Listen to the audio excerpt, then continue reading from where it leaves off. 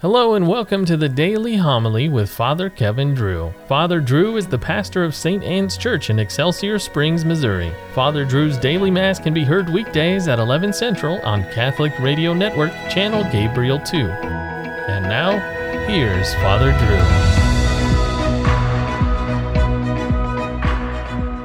Drew. A reading from the book of Esther.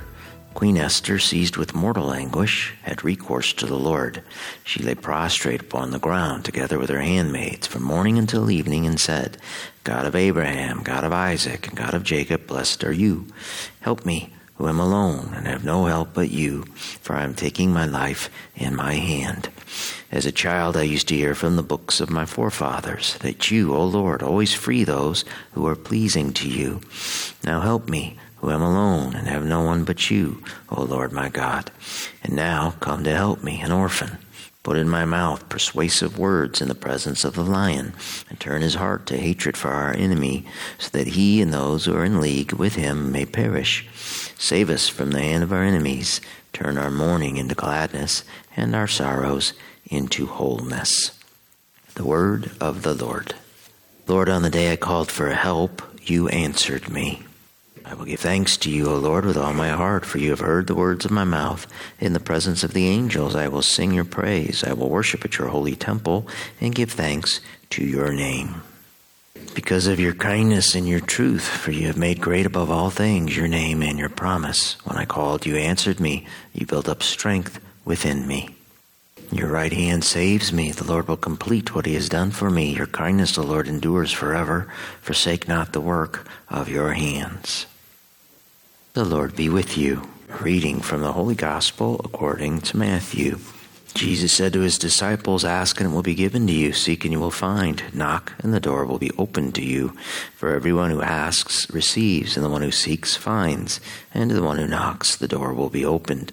Which one of you would hand his son a stone when he asked for a loaf of bread, or a snake when he asked for a fish?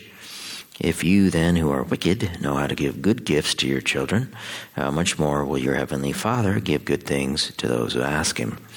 Do to others whatever you would have them do to you. This is the law and the prophets. The Gospel of the Lord.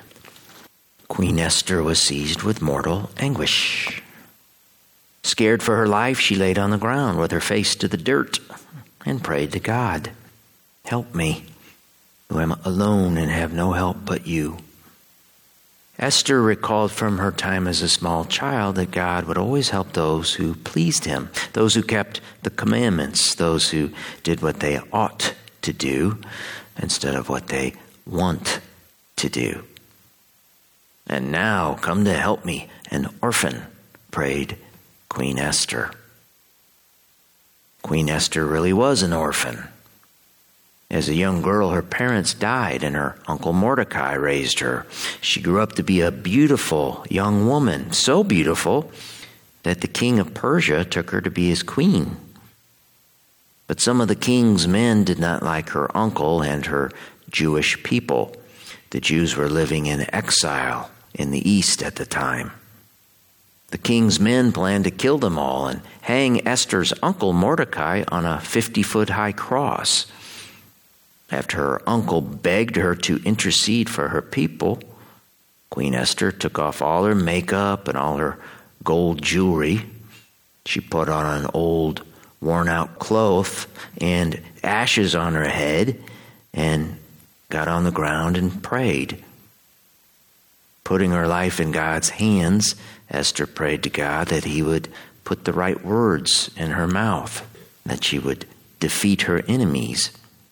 After praying and fasting for several days, Esther got up and cleaned herself off. She put her good clothes back on and went to see the king, bowing down before him.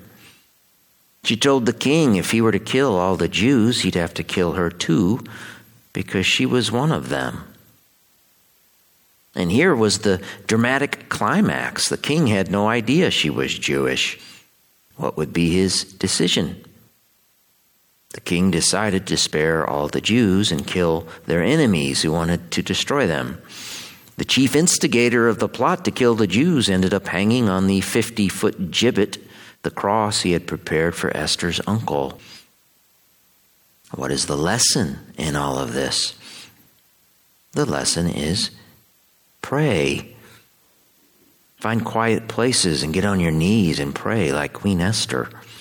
Pray for the strength to conquer your enemies, the demons who whisper in your ear to do what you want instead of what you ought. Go to your king who hangs on his throne. Tell him you're all alone like Queen Esther did. He'll look down on you and say, "It is okay. I hang up here all alone for you because I love you. Climb up here and hang on this cross with me." It's how we defeat your enemies. Jesus is the real king, who then is the real Queen Esther. She is the Virgin Mary. Esther is what we call a type, a figure of the Blessed Virgin, the most beautiful woman in all the land. She goes to the king, bows down before him, and intercedes for us. She tells him to have mercy on her people, and he does not refuse her. So remember, you are never alone. You are not an orphan. Do what is right, and then go to the king and the queen. You will be saved from your enemies.